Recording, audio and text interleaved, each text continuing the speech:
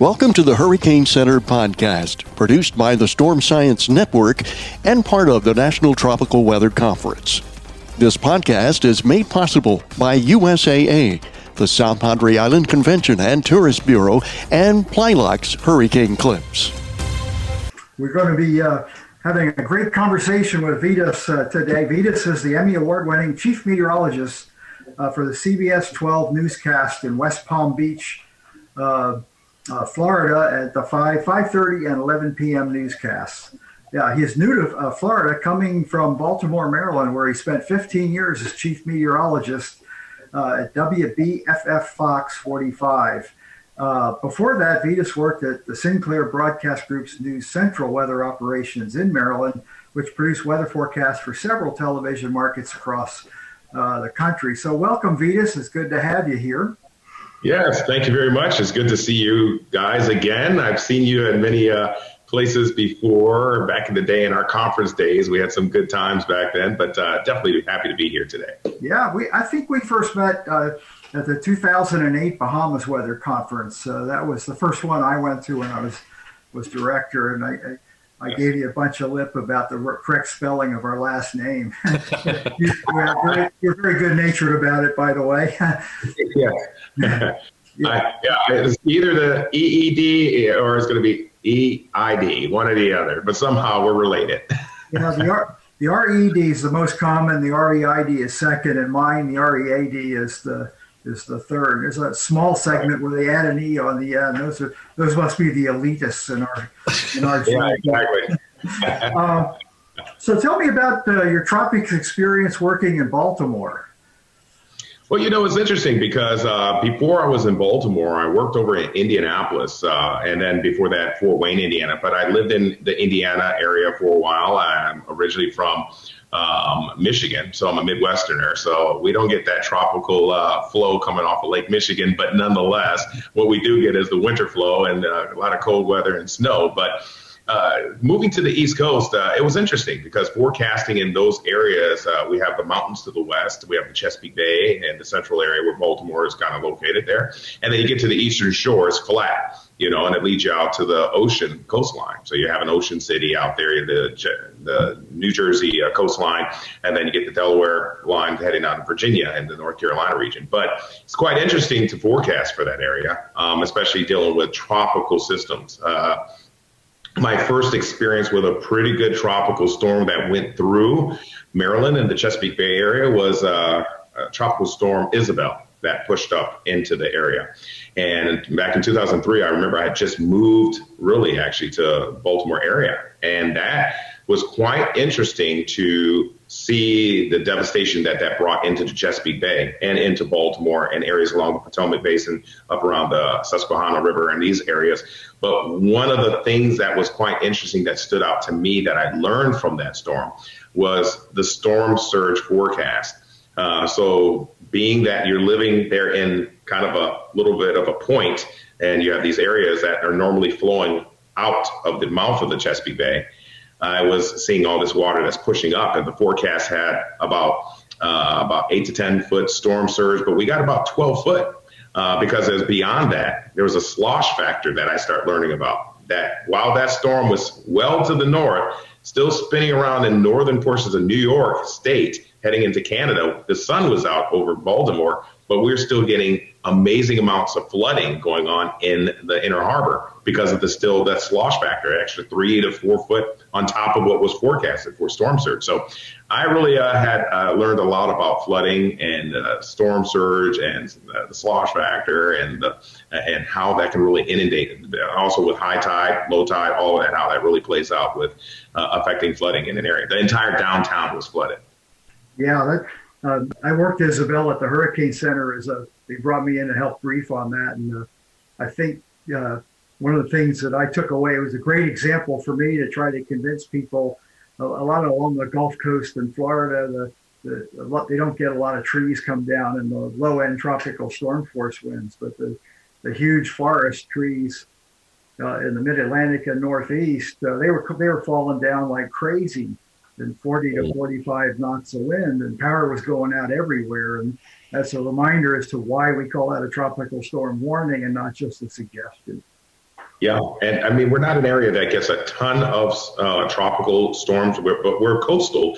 We do get protected a little bit by the Outer Banks. Sometimes you have things going, but if you have something coming inland, another storm, Irene, that rolled up the coast, I remember, did really hug the coast more. More Ocean City event, more out towards Salisbury, up towards Dover and Delaware and those areas. But before I left, Isaias had really did some effects up there, and we had some tornadoes that came because of that, and some pretty good flooding in the DC metro and Baltimore area, just south. Some of those rain bands really brought in a lot of heavy rain, and as we remember, it was quite interesting to see that storm have the intensity of it as a tropical storm out over the water, how it still had the strength to spin off EF2 strength tornadic activity in the Carolinas, North Carolina. So it was pretty interesting to see how much sometimes these tropical storms can have so much effect on a higher populated area, such as like Sandy in New York and these areas. And that's one thing that we battle with, I think, as on-air meteorologists, to try to let people know it doesn't have to be a Cat 5 like Andrew to kill a lot of people or hurt a lot of people, cause a lot of damage. It could be a tropical storm, and it creates a lot of damage, and it can cause a lot of devastation in an area, a loss of life. So, that whole really making people aware of what's coming and what you can expect is very important. Yeah. I guess while you were there was a couple of historic floods in Ellicott City that were just were clusters of thunderstorms. It wasn't a tropical system at all. So there's probably dozens of similar old villages and towns up there that have similar terrain setups to where if a tropical storm were to stall in there, you'd have serious problems. Oh, yeah. I don't know if you've been to the Ellicott City area, but that's kind of south and west of Baltimore. It's in Howard County, a very beautiful historic town. But the interesting thing about that town, Ellicott City's in a valley. So you have these ridges. I mean, literally, the road works its way down, snakes down through the little downtown section. And this little town is beautiful, just old stone, buildings and facades and fronts. And then it meets, there's a little creek that runs under some of the buildings. I mean, the creek runs under the buildings. You can stand in between some of the buildings and look at the creek going down. On normal days, it's a small little creek, but that creek flows right down into the Susquehanna. Not Susquehanna, the Jones Falls. And am I saying the right one? Jones Falls. Patuxent. I had to get the right river. The Patuxent River. So as it's going down, so many rivers over there. As it's going, that meets down there. But when you have a storm where all that water is rushing down into that valley, and there's so much things that are built up, there's a lot of areas that are new neighborhoods up at the tops of those hills, that there's a lot of water runoff that's happening. And so when that storm came through, I'll never forget that. I was at work watching those thunderstorms west. We had a lot of humidity, a lot of moisture on that summer day. And the threat was thunderstorms to be heavy rainmakers. So there was a potential for hazardous weather outlook for heavy rain. And I remember the thunderstorms start popping up west of the city, and they just slowed down and sat there and kept training right over that area. And I was like, oh my gosh, this is getting intense, because we're seeing 2 inches an hour rainfall, and or more, 2 to 3 inches, because within a couple hour period, we saw 7 inches of rain in that spot and right down in that valley. And it filled up like a river, just washing down cars and people, everything. It was devastating. That amount of rain in that short a period of time is exceedingly low probability that far north, but it can happen. It can happen. It happened twice within 2 years. Yeah. It's kind of like Beaumont got whacked with Harvey, and then Imelda 2 years later. I mean, what's the odds of getting more than 40 inches of rain 2 years apart on the same rain gauge? It's not calculable. It's so hot, so low a probability. Shifting gears now, you're moving from where you get a lot of the fast-moving, decaying storms come by to where you're right under the gun for the big ones in there. Do you have a little more sense of urgency on the tropical world now that you're down there? It's a new world. It's a different style of forecasting here. So being that I loved when I did the snow forecasting, when we had the good old rain snow line along the I-94 corridor, used to make my brain go kaboom from nothing to 10 to 12 inches of snow within a 30-mile period. Well, okay, so we're done with snow down here. But really, it's different here with, like, we're in the rainy season where we get these daily, and you've lived here, you know, the daily convective thunderstorms that just pop up, and it can be a heavy downpour, and then you get severe weather statements and then severe weather warning potential, and they go and develop quickly, and as soon as they develop, they go away pretty quickly, and then they redevelop somewhere else. So it's kind of interesting to see how that develops. You see these on the radar, which is really cool. These outflow boundaries that meet your on-show flow or your outflow, and you just see something create right in between as you see that convection happen. So it's really interesting watching that on a nice hot day. And actually, my view is really good. I live right on the intercoastal where I can see the Atlantic Ocean. Nice. So I'm able to see, it's a really great view. So I can see everything from up here on the 24th floor. I have a really good vantage point looking north towards Jupiter and Juno Beach and all that. So it's really a great view.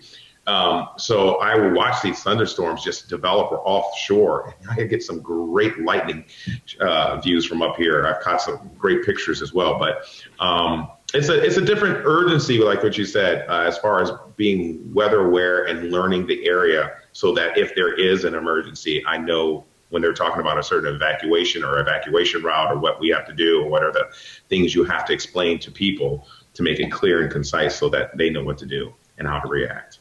Yeah, correct me if I'm wrong, but it's probably been a long while since you got a direct hit of a major hurricane at West Palm. It's just coincidental, in my opinion, not meteorological.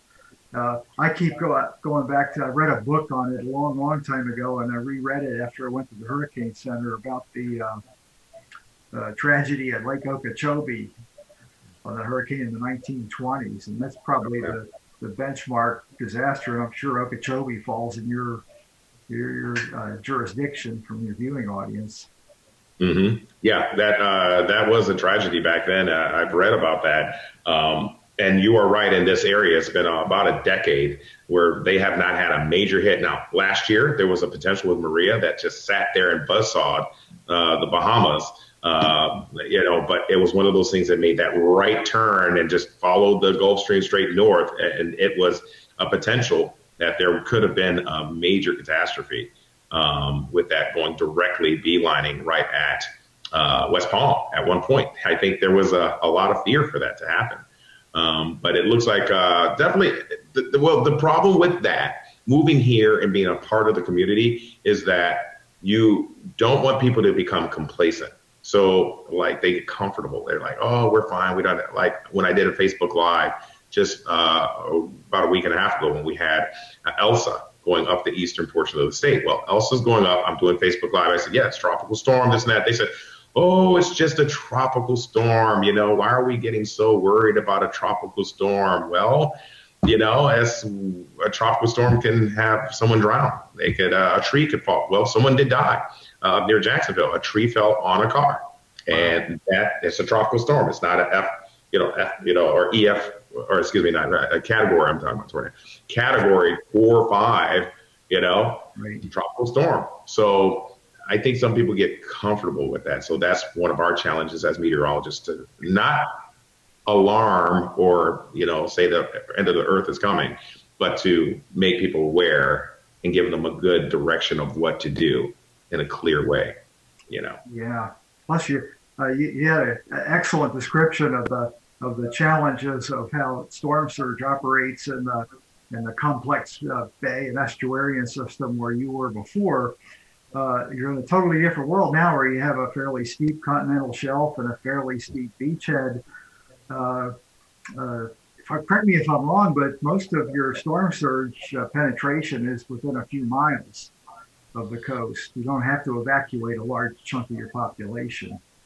Yeah, it's more the outer island area that will have to come. That's the mandatory. And when they say mandatory, some people can stay, but they have to write their name on their arm. But we're talking about mandatory, where people have to move in from the outer areas. So there are those areas that if we're having a particular storm, they have to evacuate from those outer island areas, inlets, and then you get across to inland. Like, it's kind of like that I-95 corridor. People don't have to evacuate there. Right. but it's optional. You know, people may not want to stay for a horrible storm that's going to come and they're out of power for a week. And I get people are connected to stuff, but stuff can always be replaced. That's what I always say. Yeah. Well, the challenge you got there is if you really want to get away from the storm, it's a long haul to get out of Florida. Oh, yes. If a whole lot of people that don't need to go are trying to do that, then you can create gridlock and deter the people that really need to leave from getting off and out of the way. Yeah. Yeah, there's only a few arteries. I mean, we have I-95, the turnpike, and basically a couple of routes, you know, like Route 1. Then you're going to try to say people can go up north on the eastern side. Then you have I-75 on the western side of the state. And that's a challenge for moving millions of people. We have 19 million people down on the southern part of this state, and you're trying to move 15 million of them. And so the point is that you're thinking, how do we get that all done and mitigate it in a process that people can do it? You have voluntary, and then you also have mandatory. And sometimes if people evacuate, they sandbag, they put up it, and then it turns out to be not as bad. You got some power lines down, some trees fall. Then they're like, oh, we didn't have to evacuate. But then the next one, it may be. It may be the worst situation you come into. I just think that people really need to be aware, educated, and just know what to do. And sometimes it's just best to say, hey, I'm just going to pack and go a couple of days before I can do it. I know there's a lot involved. People working, they have school, they have property, they have medications, they have doctor's appointments, but the things are shutting down and things are, hey, it's better to just kind of go north and try to get away from whatever's out there if it's a bad situation. What do you think about this? I've been toying with the thought that so many people have proven they can do their job working remotely. You think that'll encourage more people to pack up and go because they're really not going to miss work? You set up in a hotel far away from the storm and go back to work. You know, that may be the difference. That could make a difference because we've been used to working from home for, over a year now, a lot of people. That capability to move away from the office does help. I think so. That could help. But then I think also people have to learn detachment from stuff. I think a lot of people are worried about their things. And so they have to say, well, we're happy to just move away from whatever it is and then go. And then we're able to come back and just see whatever it's damaged or if it's okay. I think it's just a mindset and not to be comfortable. Oh, that one missed us. Oh, it looks like it's just going to brush us or it's just rain band. If you have a potential of a bad situation and we're telling you it's going to be bad, you should follow that guidance and make that move. Yeah, that's good. Well, I'm going to turn the questioning over to Tim or Alex to ask the things that I know nothing about.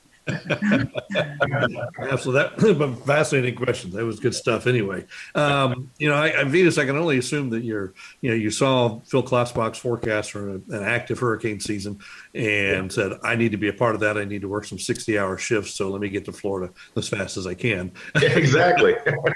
Playing into your role and move south. But there's no question that weather is a huge revenue generator for TV stations, but it can also be a huge expense generator. Not to mention the giant contracts of the weather people, but the equipment that we need to do. So that gets us to our subject du jour, and that's the big ask. We have a lot of high-end equipment in our weather offices. We all do. So where do you begin? You see something new on the market, something you want or something that you need. You come to a new station, they don't have something you've used in the past. Where do you begin to go to corporate and say, okay, or your management and say, okay, this is what we need. This is how to do that. Okay, so, I think it's just being direct and being aware of what the budgets are like. I think that being that I've worked for this company that I'm with, Sinclair, that I've worked with them for so many years, I kind of understand how they operate and understand the budgets. So when you look at budgetary spending in a company, you see when they have their quarters, and they pretty much break it down in quarters. So usually if you're getting contract negotiations or you're looking at funding for certain departments, like there's a budget for the news department, there's a budget for engineering, there's a budget for the building itself, so they have a certain amount of money to work with, even for talent. So if you're on air, there's a budget for a position. It may be this much, and there's this much room they have to move within it. So that's with anything. It's like your own, when you do your budget for you're doing your budget at home, You have so much for grocery, for gas, for your electric, but then you have a little bit to play with to say, okay, we have some room for savings or whatever, but I have some room for spending, so that's the same with just a big corporation, just as in bigger numbers. So when it comes down to asking for things, what I find is that you first look at your needs. So when I came to this department here, there were certain things I saw that were lacking or things we needed. And so I kind of put some things in the mode. I'll talk more about that in a moment. But an example, let's look at a small thing. In Baltimore, I remember our chairs in the weather department were horrible. Okay, so we're talking about chairs. So just something you sit in can be a big deal, right? I mean, you're sitting in it all day. You want to be comfortable. You want to walk, get up, and you're like stretching your back and like, oh my gosh, my back hurts after a long day. You should be comfortable. So I remember our newsroom had been remodeled, but our weather office, everybody in the newsroom got new chairs. But in the weather office, we had this old ripped up, thing, looked like it fell down the stairs and was drugged behind a car for 2 hours. I'm like, we got to fix this, okay? So I went to my new general manager, and I remember he had in his office, beautiful chair. He had like top shelf chair. And I just asked, I said, first thing I said, hey, how you doing? Oh, I really like your chair. And he's like, oh, yeah, I got this chair. It's nice. And I said, do you mind if I sit in it? I want to see what it feels like. No, come around the desk. I came, sat in the chair. I said, man, this is a very comfortable chair. I noticed the newsroom got a lot of nice chairs. And he's like, okay, Vince, what do you want? So he knew I was kind of skirting going around the block to get to a point. So I said, well, our weather department, everybody else got new chairs. You have a comfortable chair. We're one of the most important aspects of your news. We should be sitting comfortable, not in pain. And he said, okay, just let me know what you need and just order it. So I ordered 3 new chairs for our department, and they arrived, and it was great. So I think it's kind of like if you come from an understanding, not abrasive or try to flex, it's just like, this makes sense. And I think knowing you approach somebody that makes sense and it's a doable thing and it helps your department, it's a good thing. So I came to West Palm, and like I noticed our weather, a lot of weather areas are kind of integrated with the set in front, like you sit in the studio, or sometimes they're behind the studio, kind of behind the scenes, but all the computers are all back there, and then you have your weather desk, whatever. Well, in the way it's set up here, unfortunately, it's behind the desk, and it's kind of crammed. It's like a little corridor where everybody has to sit. And here it is, we got COVID going on, and we're trying to space out, and there's really no space back here. And I'm thinking, this is unacceptable. There's no way we should be back here. Even though we have a desk out front, you got the green screen over here, and the main desk for the anchors, whatever. But everybody in the studio, everybody in the newsroom have offices or spaces. Well, I just approached my general manager and I said, hey, you notice? Well, I had him come back and walk around my chair. I'm always involved with these chairs. And so I had him walk around my chair, and he could tell it was tight. And I said, could you walk back the other way and take a look at it? And he kind of squats behind my chair, and he walked back again. And then the point was, he's like, what's the point of it? I said, do you notice how you're squeezing behind that chair? You have a very comfortable office up front for one person. I mean, it's spacious. You got the couch in there. We have 3 people back here at times, at any time, squeezing in one corridor. We need an office. We need a space. And so we got a space. We are building out. And right now it's in the process. We're building an entire room. It's under construction right now, and it stayed under budget. That's the best part. We didn't pay hardly anything because our station had a bunch of this equipment just sitting around. I went around with a notepad and looked up at a bunch of the equipment that's sitting there. And I saw, monitors here, there's computer. I found out what's there and available. So they approved it. So we have lighting in there, and I made it a user-friendly thing for our Facebook Lives. We can go live in there and add it to what's going on. It's called the Storm Track Weather Lab. So now we actually have a space. The weather team loves it. They've never had a space of their own.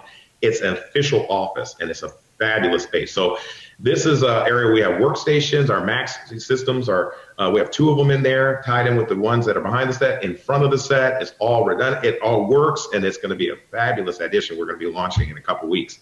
And so this is just out of nothing came something, and this will always be here for the station to utilize. Same with the weather truck at Fox 45. It took me 2 years to ask for that and get it, but we did. So it's just the way you do it. Look at your budgeting, and you just do it in a nice way. I think come across in a positive way and know it's going to benefit them and the community and the team. How do you get your news director, your general manager, to let you know what that budget is that you get to work with when you want that weather truck, or you want that the new chair, whatever it may be? I love chairs. Oh yeah, I got $100,000 sitting here. Go yeah, put it to good use. He didn't go for the massage. I wanted a massage chair, but he didn't go for that. But but yes, but you know what? I think it's okay. So like a lot of times when they get a car, they buy a fleet of cars, right? Usually a newsroom will buy Subarus, or they buy something like that. They go to a dealership and they usually buy a certain level. And they usually do a trade. Sometimes they do trades. So they'll do, like on our weather truck back in Baltimore, they did a trade where they do a wrap with the Chevy weather, or the Ford something, or this and that, or the storm window something. Like our truck has storm window. We just got a new wrap on our weather truck at WPC. Because that sponsorship is done, but now there's a new sponsor that's sponsoring it. And I think somehow that helps pay for some of the things with the truck. So sometimes they'll do a trade. They give you a car that you put their name on it, and you're rolling their name all over the place. And you say, hey, we're in our Chevy Storm Track Weather, Weather Beast, or whatever you call it. And a lot of times you can do that, and it reduces the expense for it by a lot, or it's even, by putting their name out there.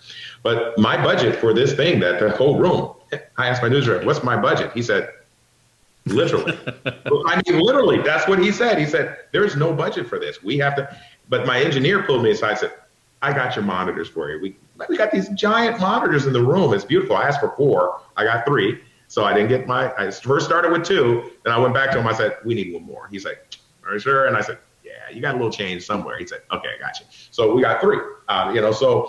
It's one of those things where you kind of push and move where you can, and you'll see but then when they start seeing the fruition, the general manager, everybody's like, this is great. The whole news department's walked in that office and said, this is really cool. I mean, this is a cool spot. And I'm like, well, it's still coming together. But they're really, promotions has got involved.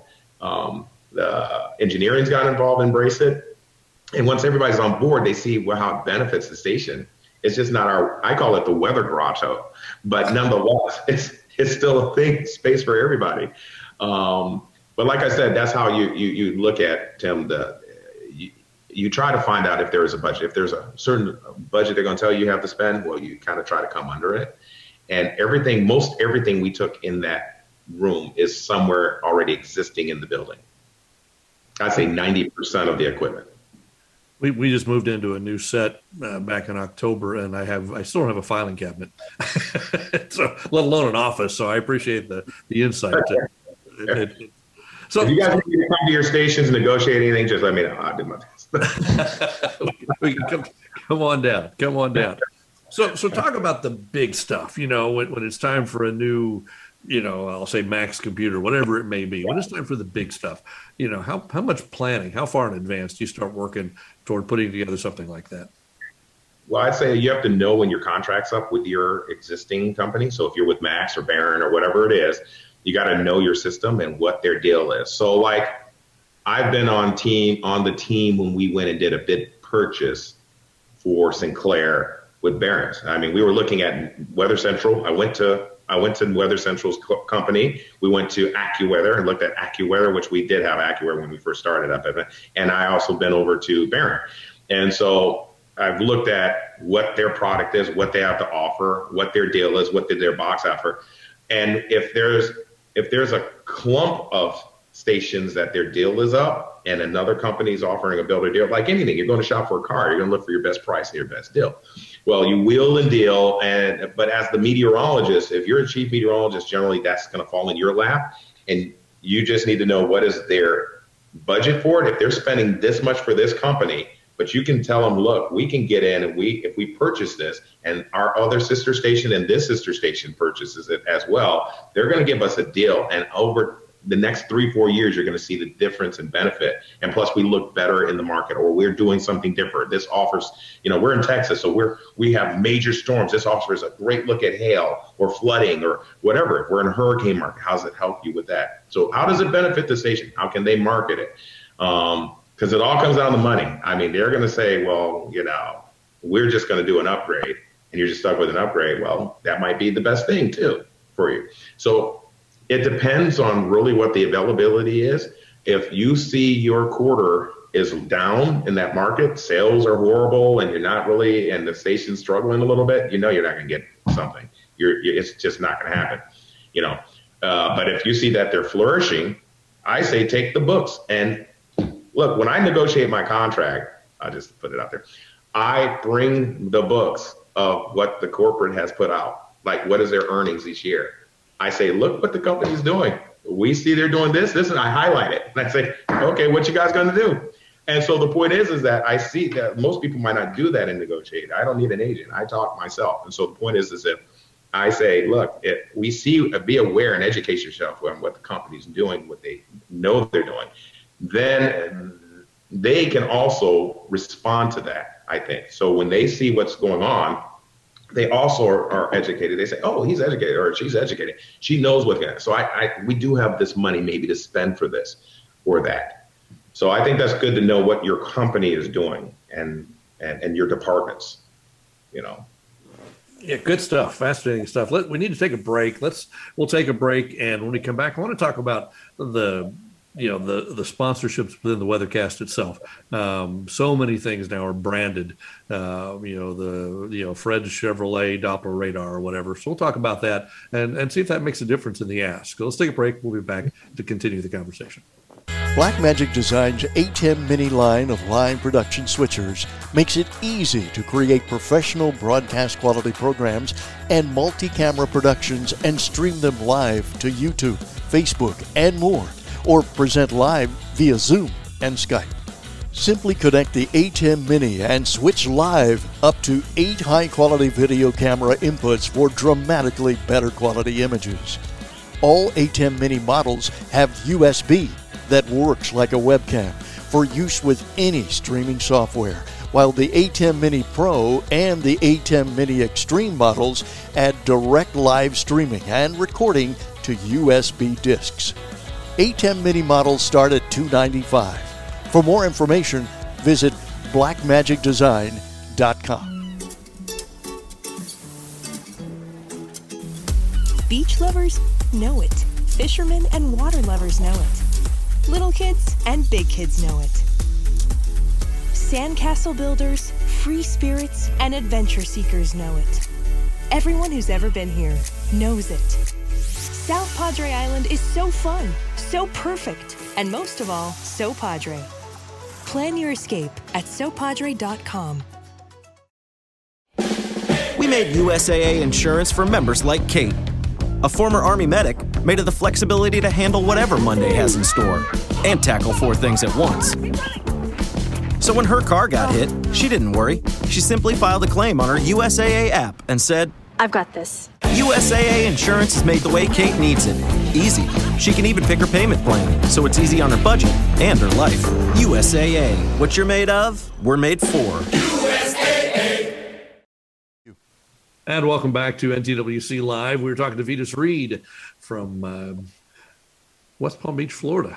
My family knows you from Indianapolis when you were there. Oh, yeah. Yeah, that's right. Yeah, I feel like we go way back. Yeah, you were in where were you again? Bloomington? Oh, it's school in Bloomington, in Indiana. That's right. That's right here, Indiana University. There you go. We're not too far apart either. I graduated in 81.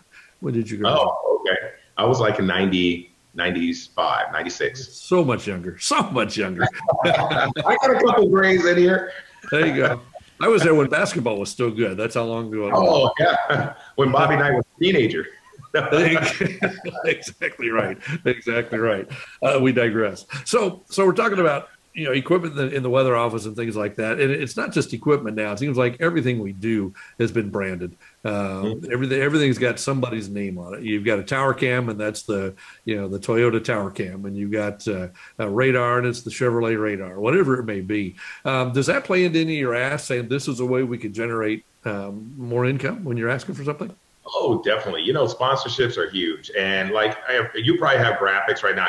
Your 7 or 10 day or whatever is sponsored. Your logos may have sponsorships. Let's take we have a doctor's office or a medical facility on one of our 10 days for the earlier shows, the later shows. It's a law group that's up there. There was a a window making company for storm, hurricane windows. We had that on a graphic.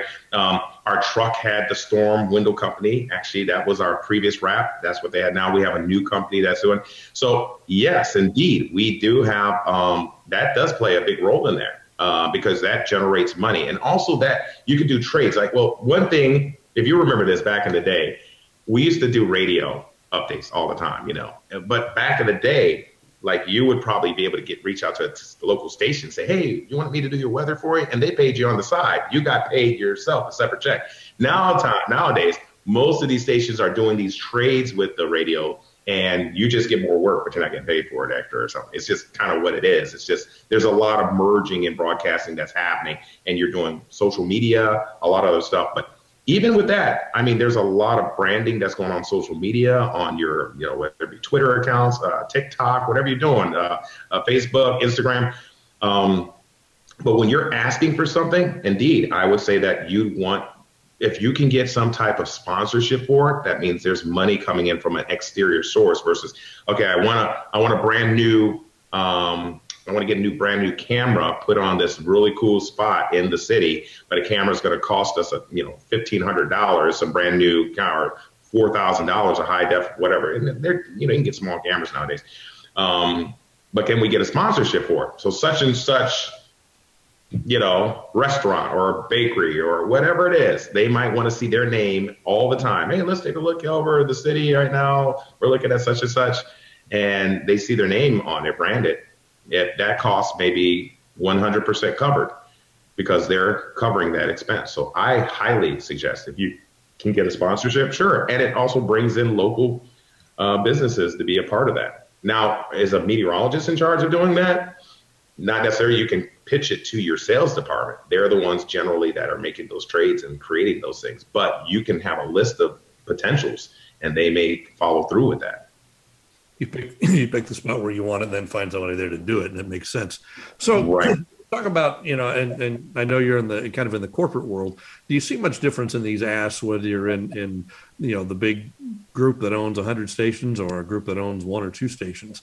Do you see much difference in how you make these asks? Yeah, it can be different because you have family-owned stations. You have these, Dave and I have 1 or 2 stations, and it's a family-owned business. And, it could be a big mega, one of these big companies that own many stations, such like I work for. Sometimes you have more stations. Doesn't necessarily mean they're going to have more funds for you. It might be more spread out, and it might even be within that market a difference of what you can ask for. Just because you're in a big company doesn't mean what's happening in Maine is going to happen in Texas at Dallas. A Dallas-owned station with the same company might not get the same thing that if it's owned in Alpena, Michigan. They might have a much smaller input of how much is available in that market. That's why I say you need to know what's coming into the station. That's important. What is the actual funds coming in quarterly? Because then you can actually say, oh, I know quarterly what the station's earning, what's available potentially for me to be able to ask for. What are my limits? You might not get the Mercedes weather truck, but you might get the Honda weather truck, which is okay. It's like, you have a budget. You have to look at what's available for you to get. So yes, it makes a difference. Sometimes market size, how big the station is, how big the news department is, what they put in. Some people have very minimal budgets, but it's worth asking. And here's the other part. Here's the biggest part. When you ask, what's the worst? They're going to say one of 2 things, yes or no, right? So why not ask? Jeff Bezos said, can I go to the space? He said yes. And so he did it. He did it. In fact, if he's watching this, I'm asking him, can I fly with him on the next one? So why not? I'll ask. Is he going to say yes or no? So my thing is it's just never be afraid. That's the thing. Never be afraid. We're all human beings. We're all trying to do things and achieve things. But if it makes a better situation for your team or for the people you work with, ask, because it makes it better for everyone. That's great. I love it. I know you got to do something quick on your phone. I'll give you a quick. Oh, I did it. I'm in Group B. While you were talking, you did that. We have to multitask, man. And you got Group B. That was quick. I can't do that. I have to stop whatever I'm doing when I get on that website. I did learn something yesterday in watching Jeff Bezos go up, is that I don't have to know how to build a rocket to go to space. I just have to have a brother that does. Oh, exactly. That's right. So I immediately sent text to both my brothers and said, when you go to space, I'd like the seat next to you. And they both said they'll keep that in mind. So we've been going for a while here. Bill or Alex, either one of you guys have something you want to jump in on this about, because we've been talking for a while, but jump in by all means.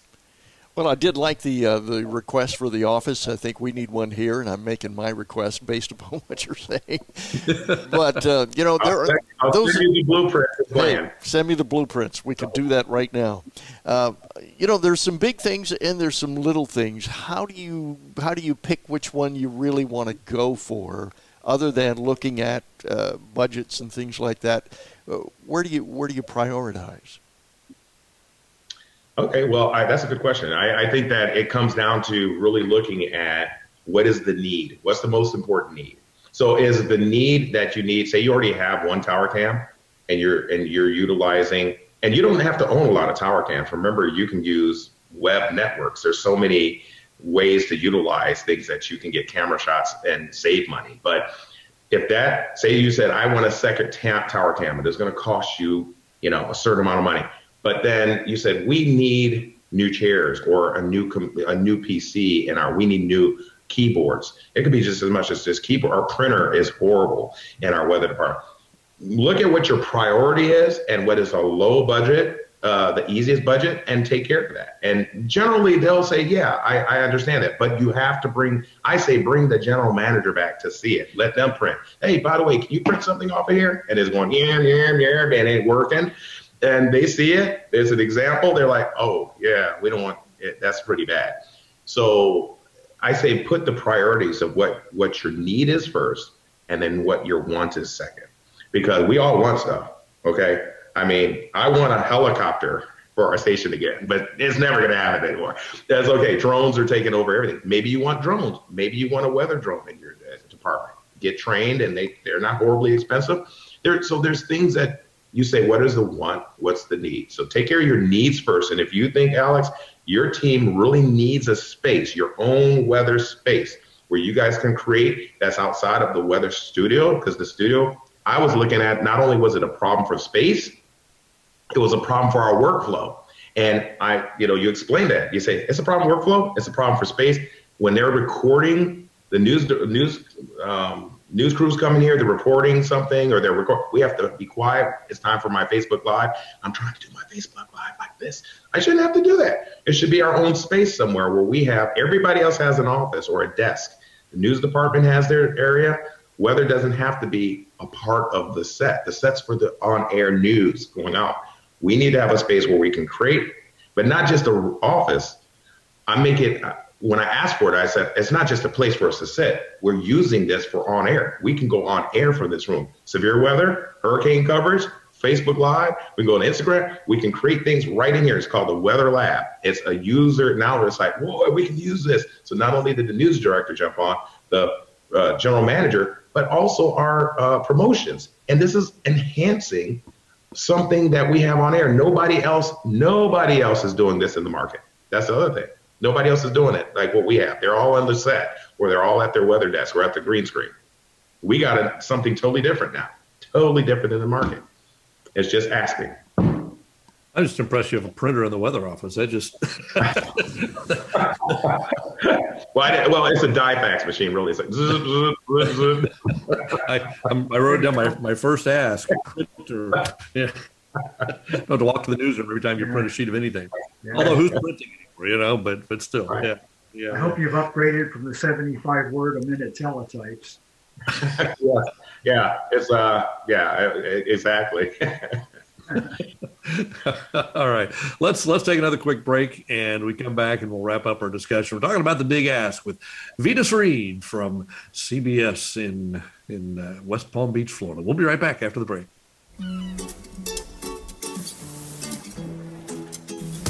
Beach lovers know it. Fishermen and water lovers know it. Little kids and big kids know it. Sandcastle builders, free spirits, and adventure seekers know it. Everyone who's ever been here knows it. South Padre Island is so fun, so perfect, and most of all, so Padre. Plan your escape at SoPadre.com. Blackmagic Design's ATEM streaming bridge is a video converter that lets users receive an H.264 stream from any ATEM Mini Pro or ATEM Mini Extreme switcher and convert it back to SDI and HDMI video. This means users can send video to remote locations around their local Ethernet network or via the internet globally. ATEM Streaming Bridge is the perfect way to use ATEM Mini Pro or ATEM Mini Extreme as a remote broadcast studio. ATEM Streaming Bridge is available for $245 from Blackmagic Design resellers worldwide. For more information, visit blackmagicdesign.com. Hello, I'm Haskell Moore, and I've been teaching disaster preparedness for over 20 years. And one thing I can assure you is in an emergency situation, the difference between life and death may be a rugged, reliable flashlight. That's why I recommend the Maglite ML300L 4D cell LED long-running flashlight. This light's capable of producing over 1,000 lumens and casting a beam over 500 yards, yet in eco mode will run for over 2 weeks continuous on one set of batteries. And if you act now, enter discount code NTWC, that's NTWC, for National Tropical Weather Conference on the Maglite website, you'll get 20% off everything on the website. That's NTWC on the Maglite.com website. Get yours today. NTWC Live. We're talking to Vetus Reed from CBS 12 in West Palm Beach, Florida, formerly from Baltimore and Indianapolis and Fort Wayne and Michigan. It's so good to have you on. Yeah. And Vetus, we go back to the days at the Bahamas Weather Conference many, many years ago. We were talking before the show about how we were talking about your kids, and I remember when they were 5 years old, and they're grown now, and time goes by. But during that time, you've had some great experience, a lot of it in Baltimore, and learning to make these big asks and being the person who was asked, I assume, sometimes from stations around the country. And any final thoughts on what we've been talking about today about, you're sitting in your weather office, wherever it may be, in Dubuque or in Grand Rapids, wherever it is. What do we need to know to go in to make that big ask? Well, I think part of your job is you don't want to always just be the same. I think we all like something different. Even in our house, we're like, this paint color behind me, I might say, I'm tired of this paint. We painted a different color. I'm done with this mirror. I want to do a different mirror. So there's times that we want to see something different or change.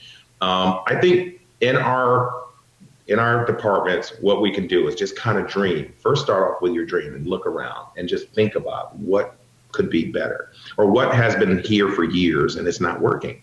It just doesn't work right anymore. We thought it worked, but it's not working right anymore. And you write it down and you start saying, okay, I got a couple ideas.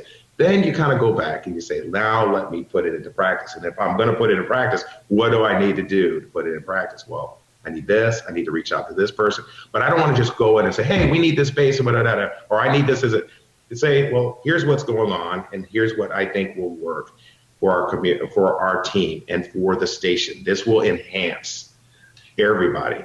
And so if it benefits them and it's on a low budget, and you can keep it low budget, generally you're going to probably get what you need. You will get it. And the most important thing we can't forget, weather is the most important thing in that news department. It's the number one reason why people are watching the news. So don't underestimate your power of what you can tell people. This is enhancing, our newscast. This is enhancing our weather team. This is giving us a better feel. Like everybody in my weather team feels so much better. We have a space. This is really cool. Wow. I mean, the whole building people come by and looked at this space. If you can make a difference and everyone's happy, that's what I say. So then you feel like your job is done. Not only have you met your job of meeting a chief meteorologist or meteorologist morning, doesn't have to be chief. You can have an idea if you're a weekend person and you want to go make a change, go do it. Come up with a plan and put it into action. Love it. Great advice. Great advice. Bill, final thoughts? I love that. I love that. Yeah, this is a fascinating conversation. Just one observation, Vetus, I can tell by how you describe what you've done and are doing there that you have a real passion for what you're doing, and I love to see that. Oh, thank you. Yeah, I really love what I do. And it's more not, not about myself, but it's about everybody. It's about everybody. So when I see other people happy, I'm happy. So I feel like I've done my job. So that's really what it's about. Great job. Thanks, guys. Another great program today. We appreciate it. Great stuff. And we appreciate that passion, Vitas. Thanks for sharing with us today and talking about the Big Ask and a lot of other great things in the world of weather. And Bill, great questions early on as well. We appreciate that. And Alex, thanks for jumping in as well. So it's a great program today. Again, this is NTWC Live. We want to thank our sponsors who are part of this program week in and week out. The great folks at USAA. Plylocks Hurricane Clips in the South Padre Island Convention and Visitors Bureau. Vitas, I hope we'll see you live in person in 2022 on beautiful South Padre Island. Hope you'll be with us there. We appreciate that. Next week coming up, we're going to have Gary Kelly and Mandy Mendoza. Their news directors are going to talk about something we touched on a little bit today, sponsorships within the Weathercast. News directors are going to jump in on that and talk about how things have changed in that respect. So that's coming up next week. So until then, take care. We'll see you next Wednesday at 10 a.m. on NTWC Live. Thanks for joining us on Hurricane Center. Produced by the Storm Science Network and made possible by USAA, South Padre Island Convention and Tourist Bureau, and Plylocks Hurricane Clips. You can find other episodes on HurricaneCenterLive.com.